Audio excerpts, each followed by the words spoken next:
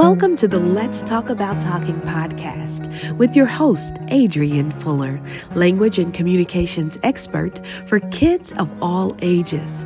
On this podcast, we talk about speech, language, and all things happening with your child, giving you specific tactical information you can use to help your kids talk, listen, and thrive in their academic journey. Hello. Guys, this is Adrian Fuller, and welcome to the Let's Talk About Talking podcast. I'm a speech language pathologist, and the whole purpose of this podcast is to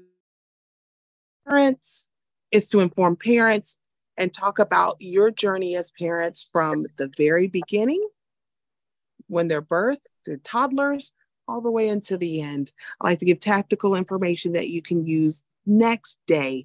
And so I am so happy to have a special guest joining us today. Her name is Jazmin. She is a parent. And so my audience is parents, and I wanted to have one on with me today. We want to talk about her journey of getting her children diagnosed on the spectrum from beginning to end.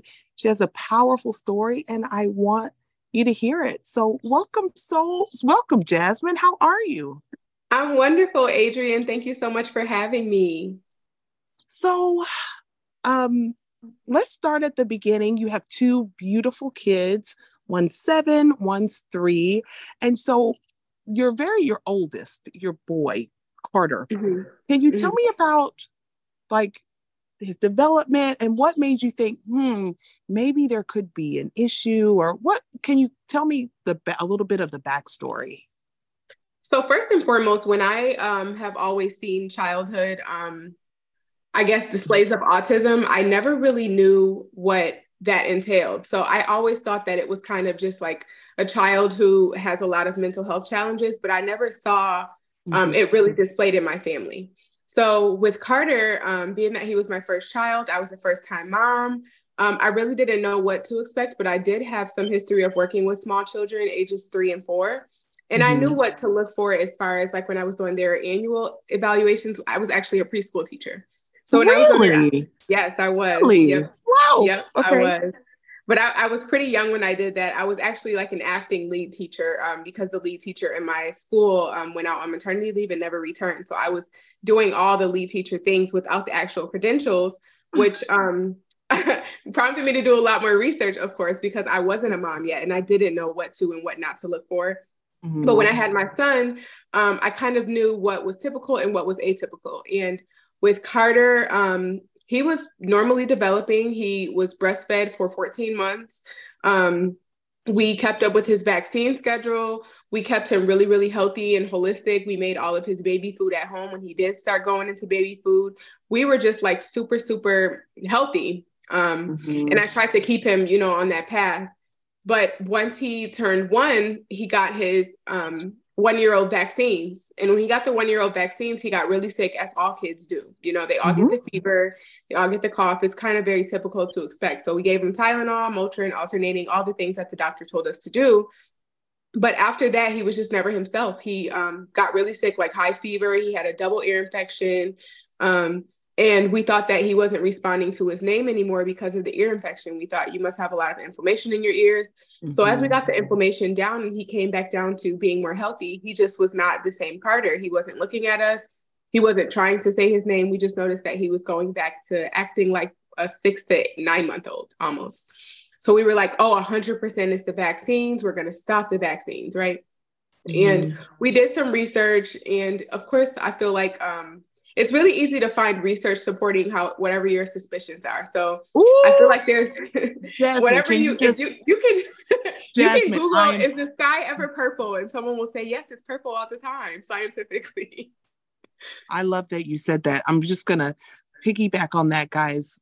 That really resonated with me because a lot of times, once I did a post called don't stop looking at Google, but you're absolutely all right. Whatever you want the outcome to be is what you're going to find. Absolutely. Love that. Keep going. Yeah. Love that, girl. And that's not to rule out that his vaccines did or did not contribute to his autism diagnosis, because I ultimately don't know. I want to be very clear on that.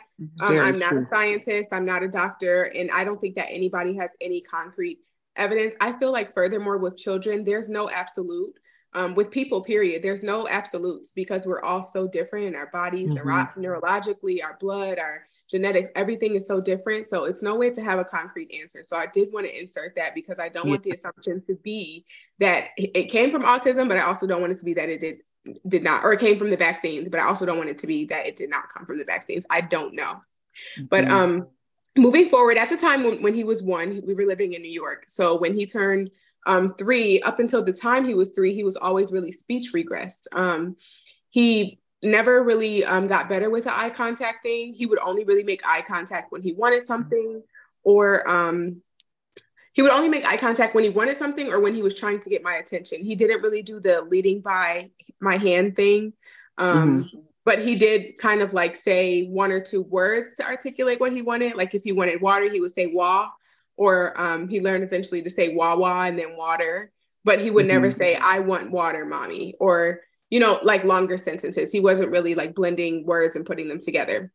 So that was something that we always noticed, and we would go to church and we like, it would be very obvious, you know, because at our church, there were other small children. And I remember our pastor was like, he's going to speak, like, don't worry about it. He's going to speak one day.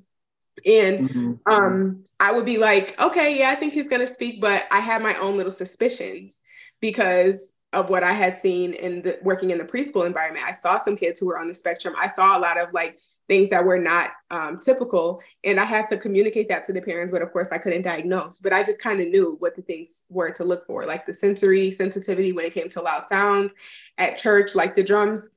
He was fine with. And then eventually he was just clogging his ears all the time, with like plugging his ears up. When loud noises like an ambulance would go by, of course it would be frightening for anybody, but with him it would be like really, really like terrible for him.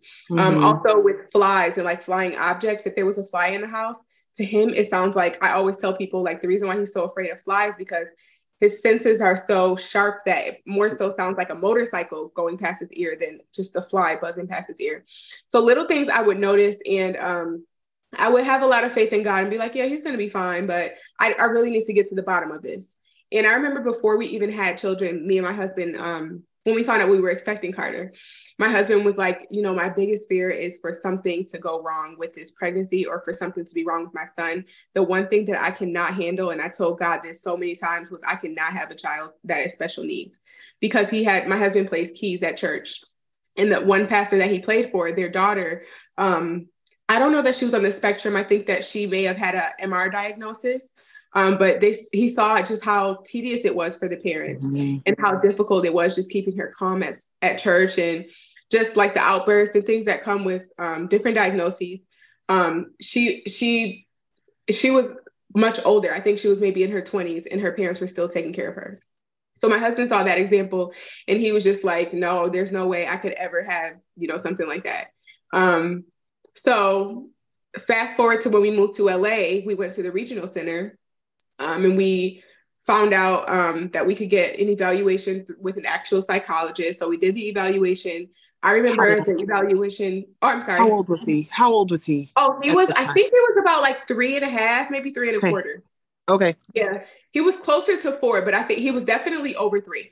So we went to go and do the evaluation. It was a little bit of a waiting process, but we went to do the evaluation. And I remember it was such a quick evaluation. It was like 30 minutes. And I think it's supposed to be more extensive.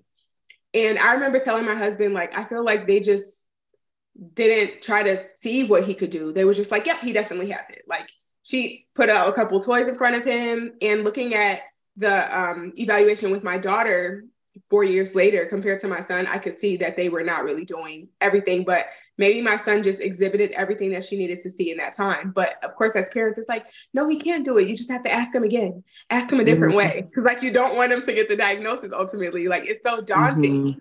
But for me, I can say I was 99.99% sure that he had autism before we even got the diagnosis. My husband, I can't speak for how sure he was, but I know that he was very much in denial of his abilities and the things that he could not do. So yeah, he was 3.5. He got the diagnosis. And then that we went to the school. They also followed up on the diagnosis, and they did their own evaluation, and he started school the very next week when he was only 3.5. It was so much because he like took a bus to school. We had to get like school supplies. Like it was just so much at once, and he was just turning 3, but we had to suck it up and do it for him. Now, did you talk to your pediatrician even when he was 2 about your concerns? What did that look like? I did. And they always were saying, you know, everyone develops at their own rate. He'll get it. You know, he'll be fine. Just keep working with him. And I'm like an educator. So like I'm on my kids. Like we have a whole Montessori out in my house even now. Like we have school everywhere. We make everything learning. Everything so I is was learning. Like, I don't think that he's just developing at his own pace. I think that he cannot do it. And he's having a hard time with it. So, and I remember before, I think this actually might have been after he got diagnosed, but it was a little bit before Carter turned 4. My husband was trying to potty train him, and we leave the boy potty training to dad and the girl potty training to mom. So he completely took on that because he has the parts and all the things. So I remember he was like telling Carter, you have to go pee on the potty. Like, why can't you do it? Daddy's been telling you this over and over again. Go pee on the potty, go pee on the potty. And Carter looked at him and he put his 2 index fingers to his temples and he like looked down and he didn't say anything. And that broke my husband. That was like the worst day of our lives. Like that was like a dagger in my heart. My husband storms out of the house. My sister-in-law at the time was staying with us to help us with Carter when we first moved to LA. And she stayed in the house with Carter. She, I guess, fixed his diaper or whatever. And my husband like beeline out of the house. So I went after him. At this time, I was pregnant with Cadence. So no, Carter had to be a little bit before his 5th birthday. A little bit before his 5th birthday because I was pregnant with my second. So I stormed out of the house 8 months pregnant, wobbling down the street after him. Like, babe, what's wrong? What is it? And he told me, he's like, he was pointing at his temples and it was almost like saying like, Daddy, I don't get it. I can't do it.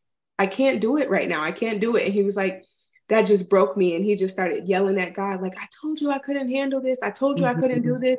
This is too much for me. Like, what do you want me to do? Like, you gave me exactly what I did not want, what I did not handle. And we talked about it. And he's like, it's not that I don't want Carter. I just like, I wanted a different life for him. I wanted a different life for us. And I did not feel like I had the mental capacity to handle it. And I don't. At that time, he was just like, I can't do it.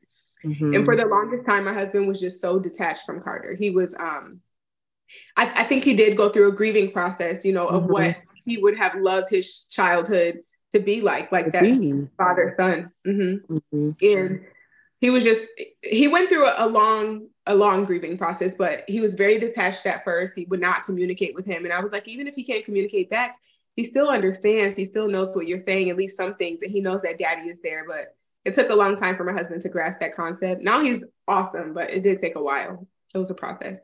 You know, I really appreciate you talking about the grieving process.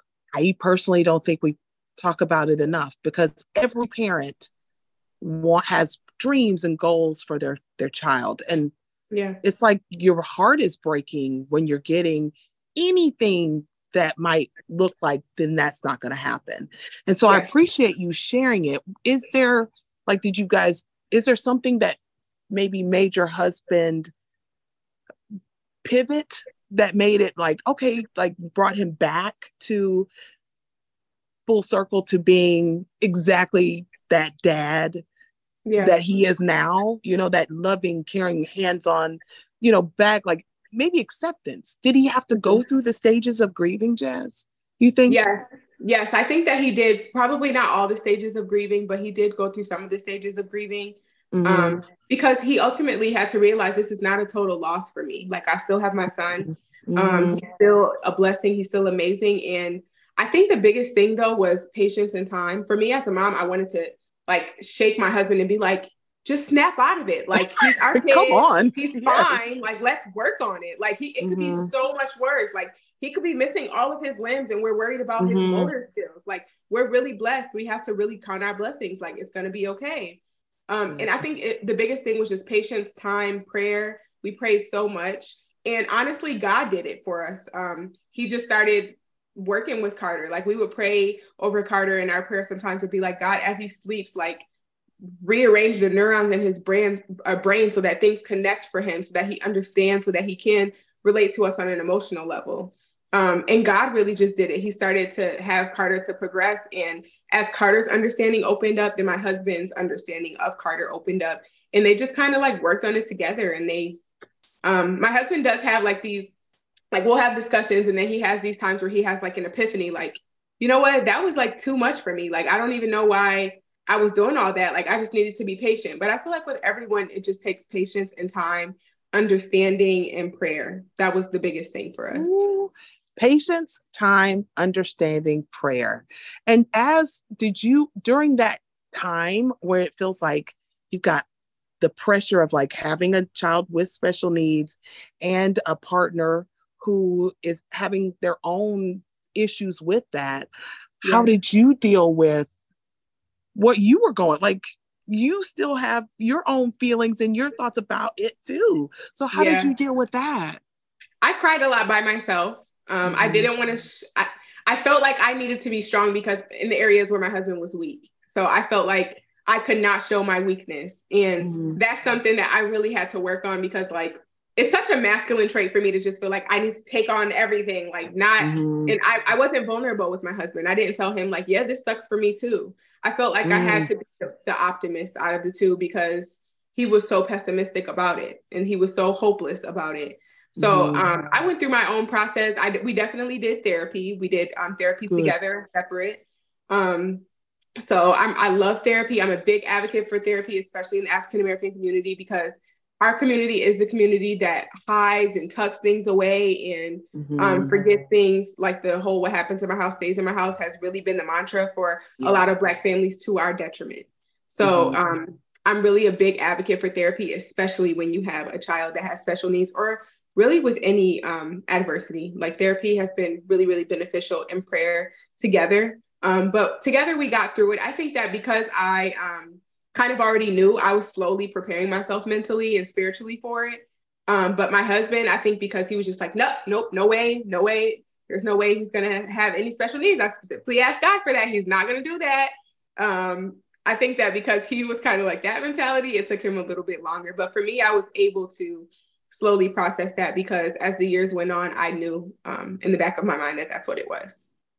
So when Cadence came, was the diagnosis, like, was it smoother? How did that look the second time around? So my husband and I actually talked about it again. So when I was pregnant, he was just like, we have to do everything differently this time. Like, so we had already stopped vaccinating. And honestly, just from our own research, our personal choice is to just not vaccinate at all. We don't do it for ourselves, our kids. We just don't choose to do it. We try to take on a homeopathic rather than allopathic choice of healing ourselves. So we had already for years not vaccinated our son. I did get like the flu shot when I was pregnant with him. But like I said, after that 1 year, we started going crazy into the research, and which is a good and bad thing. But ultimately, we talked to an Ayurvedic practitioner also, and she really helped us to feel at ease with our decision to not vaccinate. And she's been really guiding us the whole way through. So with Cadence, my husband was like, I don't know if we should do an induced labor. Now, with my son, we did do an induced labor because we wanted to make sure that we had him before the end of the year. We didn't want to he was due on Christmas Day. We did not want to be in the hospital all Christmas. It was such a stupid decision. Like, you could have waited. But we also lived a little ways away from the hospital at the time. So we wanted to make sure that we had time to get there. And this was my first go round. So I did not know how quick my labor would go. So we induced his labor, and my husband was like, maybe we shouldn't induce. But we ended up moving about 50 minutes away from the hospital where we were going to deliver my daughter.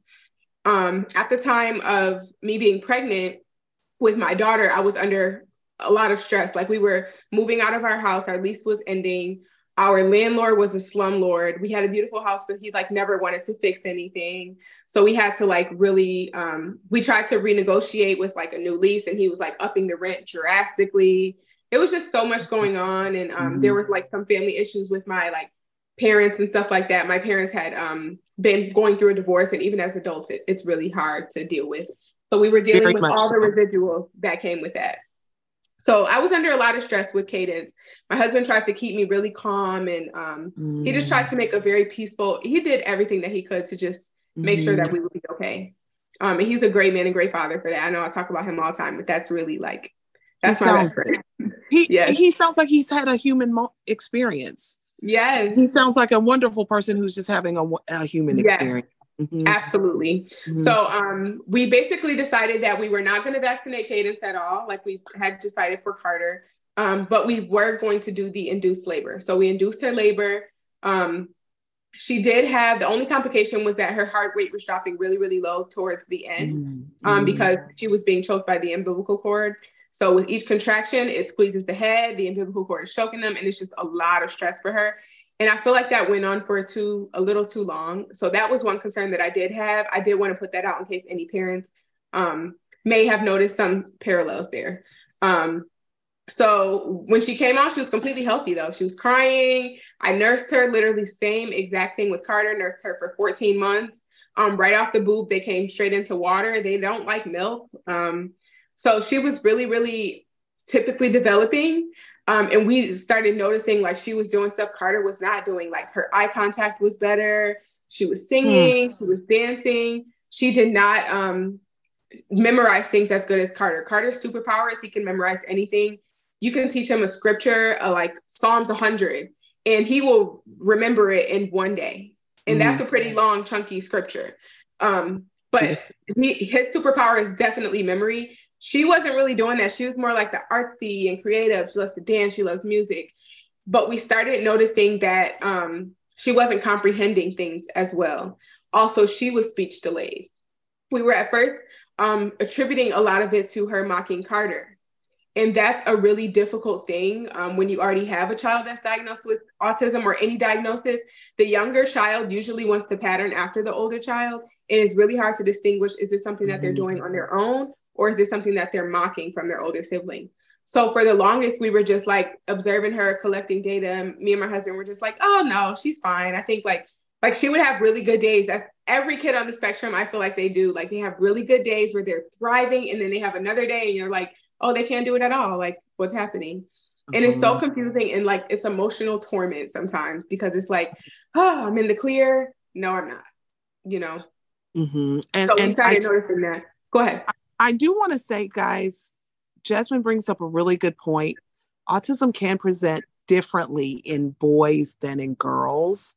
And so in the past, we had Maria Van Sant on, and she talked about how it presented differently in girls.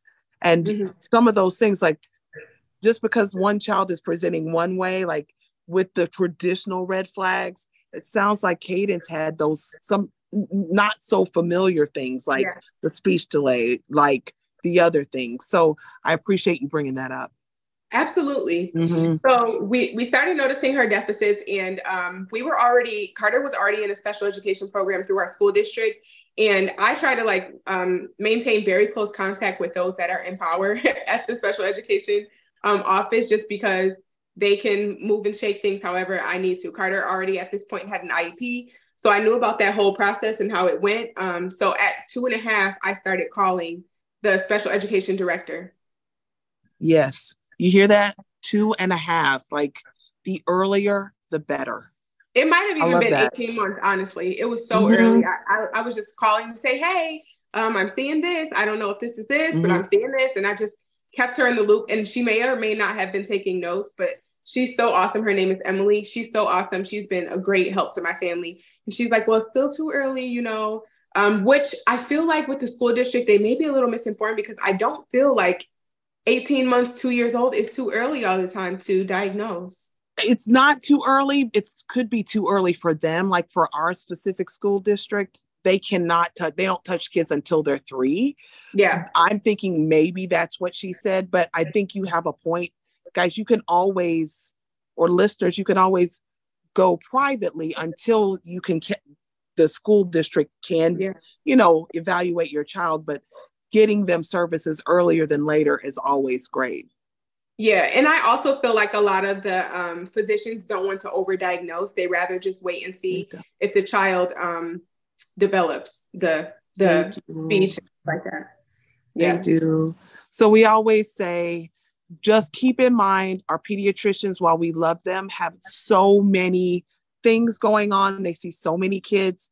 If this is something like Jazmin has spoken of, and you feel like there's something not right, but your pediatrician is saying that's okay, maybe they're a late talker, all the things, you do have to be that squeaky wheel advocate for your child, because you know your child the best.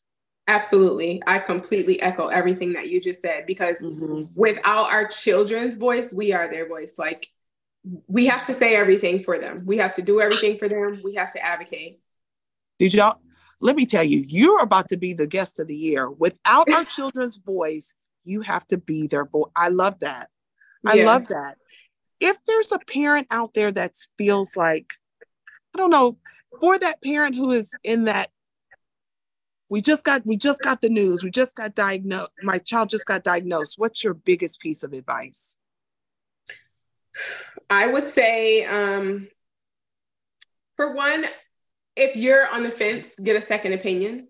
Yes. Yeah, I'm really big on second opinions, because it's almost like a confirmation kind of thing. Sometimes you just need to hear a second opinion. And if you know God, pray. Honestly, whatever you believe in, whatever your spiritual backing is, you have to be rooted and grounded in that, because that's what's going to keep you anchored. Also, I always tell my husband this, and I used to tell him this: with our children, we don't have the luxury of being selfish and doing things that will make us feel good and make the world think that we're just like, our kid is just this star, whatever. Like, we don't have that luxury. We have to alter our natural practices and our natural desires to what is best for our kids. So many parents I've talked to, they don't want to put their child in a special education program because they don't want their child to be the special ed kid. You know what I mean? But you really do have to put your own desires aside. We did try it. In kindergarten, we tried to put Carter in gen ed, right? He's now in gen ed, which is awesome. He's doing so amazing. Like, we have such great testimonies for our kids. But we tried in kindergarten right after the pandemic to put him in a gen ed kindergarten class. I went in on day 2 to volunteer, and he was in the corner with his ears plugged. There was so much chaos in the classroom, and I can tell that this was torture for him. And it was all because I needed my 5-year-old to be in a gen ed class. I need him to be with the typical children. I need him to do typical things. But sometimes you really just have to put your own desires aside to best suit your child. And although your child has a diagnosis of autism, like, it's not the end of the world. I remember one of my clients is Stevie Wonder. And I was talking to him, and he was like, telling me his testimony about how his mom wanted him to see so badly when he was a child. She would take him to everybody. And one day she talked to him, and she was like, you know, she was crying, and he heard her crying. He was like, Mom, you know, what's going on? She's like, I just really, really wanted you to see. Now, fast forward to all these years, she would take him to pastors, prophets, everybody, just to like lay their hands on him. Like, I want you to see, because that's what she wanted as a mom. She saw that as a disability. Fast forward, we all know Stevie Wonder to be Stevie Wonder because of his lack of ability to see, which I feel heightens everything. That makes all of his musical ability even more fascinating, all the things that he can do more fascinating. And he's such a very well-functioning person in society. He's loved by so many. He's so personable. He's humorous. Like, he's a cool dude. And he told me basically, a lot of times, because I was telling him about the story with my husband, he was like, a lot of times God will give you exactly what you don't want, just to make a wonder out of it, just to show the world that something wonderful can come from this. Of course, like, if he was to make a doctor out of a child that is neurotypical, it's like, oh, that's awesome, you were educated. But imagine him making a doctor out of someone on the spectrum who does not know social cues, who, you know, really regressed when it comes to a lot of things educationally. That's more miraculous to show God that, or to show people how awesome God is. So I just take everything that could be negative and say, like, this is going to work out for our good. Like, this is going to be a testimony for us. And I think that that's what I really take solace in, knowing that God has the ultimate plan, even when we can't see it. Like, we're already seeing all the good things that have come from this diagnosis. One thing that I love is that we have an IEP. And with an IEP, like, I sometimes wish that kids that did not have a diagnosis can have an IEP, because there's so much that I can advocate for my kids for. There's so much that I can tailor to my child's individual way of learning. It's been such a blessing to us. And fast forward to when Cadence got her diagnosis, the IEP has been a blessing for her too. We've been able to talk to her teachers and change the working environment, the education environment for them that just really suits them best. They're seating in class. There's so many good benefits that come from it. And although you do have to grieve the things that are not going to be the atypical things in life that come with the diagnosis, there's so much more beautiful things that come from it. And God trusted you with a really big thing, and that is a blessing. That is a blessing. Wow, I couldn't have said it better myself. I just want to say a few things. Jazmin says an IEP is a blessing, and she is 100% correct. But to me, it's only a blessing if you as a parent are working that IEP and being at those meetings, being very present at your child's school and requesting and advocating for them. That's a huge word that you'll hear from me all the time, is advocating. And so, wow. I mean, guys, we're on Zoom right now, like, so I'm going to rip the audio. It's like, I've not met a mom so peaceful, so beautiful, but it's more like your physical beauty. It's like your inner beauty is amazing. It exudes. And so I just want to say thank you so much. And I hope that this message will find itself to any parent that needs to hear it and be encouraged. I always want my podcast to be a platform where people that believe anything can come speak. So Jazmin said it before, she's chosen not to vaccinate. And I believe all parents have a choice, and we thoroughly encourage you to make the choice that's best for your family. You will always hear that theme in all of our podcast episodes. Yes. Jazmin, what a beautiful story, and what a blessing you've been to me today. Thank you so much for taking time out of your busy schedule to speak with me. Where can everyone find you guys? And first, I just want to just do a little plug. Jazmin is like an artist when it comes to beauty and hair and all things. And like, her child has, her little girl, her adorable girl, was having some issues like with her hair in the back. And so she made this, like, she's got this brand of hair and she put it in and it looks so natural and so cute. And so where can the people find you? Yeah, so you're referring to Cadence's viral sewing video on my 3-year-old. She was pulling out her hair, like that was her sensory behavior when she was young. So my Instagram is All That Jazz Glam. It's just at All That Jazz Glam, spelled just how it sounds. And then my TikTok is All That Jazz Glam Inc., like incorporated. You can find me on both of those. My website is allthatjazzglam.com, where you can find my beautiful hair extensions that I installed on my daughter and that I wear for myself.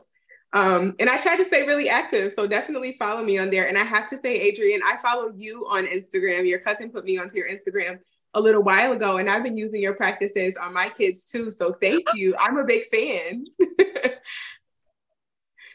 So kind, you never know if people are watching, and I really appreciate you saying that. But this has been a really great half hour. I could talk to you all day. I'm like fanning right now. I'm like, I love her. So I love you too. I know. Thank you so much, Jazmin. Everyone, thank you so much for joining me. And until next time, you guys be well. Happy communicating. I love you so much. Bye. Thank you. Bye. You've been listening to the Let's Talk About Talking podcast with your host, Adrian Fuller, language and communications expert for kids of all ages. You can grab Adrian's book, 30 Days to Get Your Toddler Talking, on Amazon or at speechbuilders.org.